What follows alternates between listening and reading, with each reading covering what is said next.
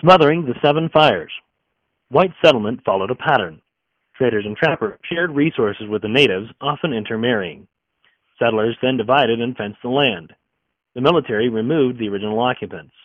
Procedures developed: offer a treaty, promise great benefits in return for land, and bribe or coerce resistors. Violations of treaty provisions always followed. The Lakota found themselves pushed into smaller and smaller areas.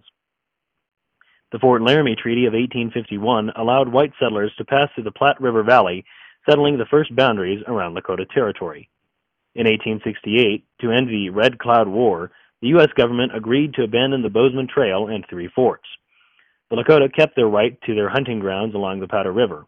However, the government also redrew the borders and inserted a provision stating, "Said Indians relinquish all right to occupy territory outside the defined reservation, but reserve the right to hunt on any lands north of North Platte and on the Republican Fork of Smoky Hill River, so long as buffalo may range there in numbers sufficient to justify the chase."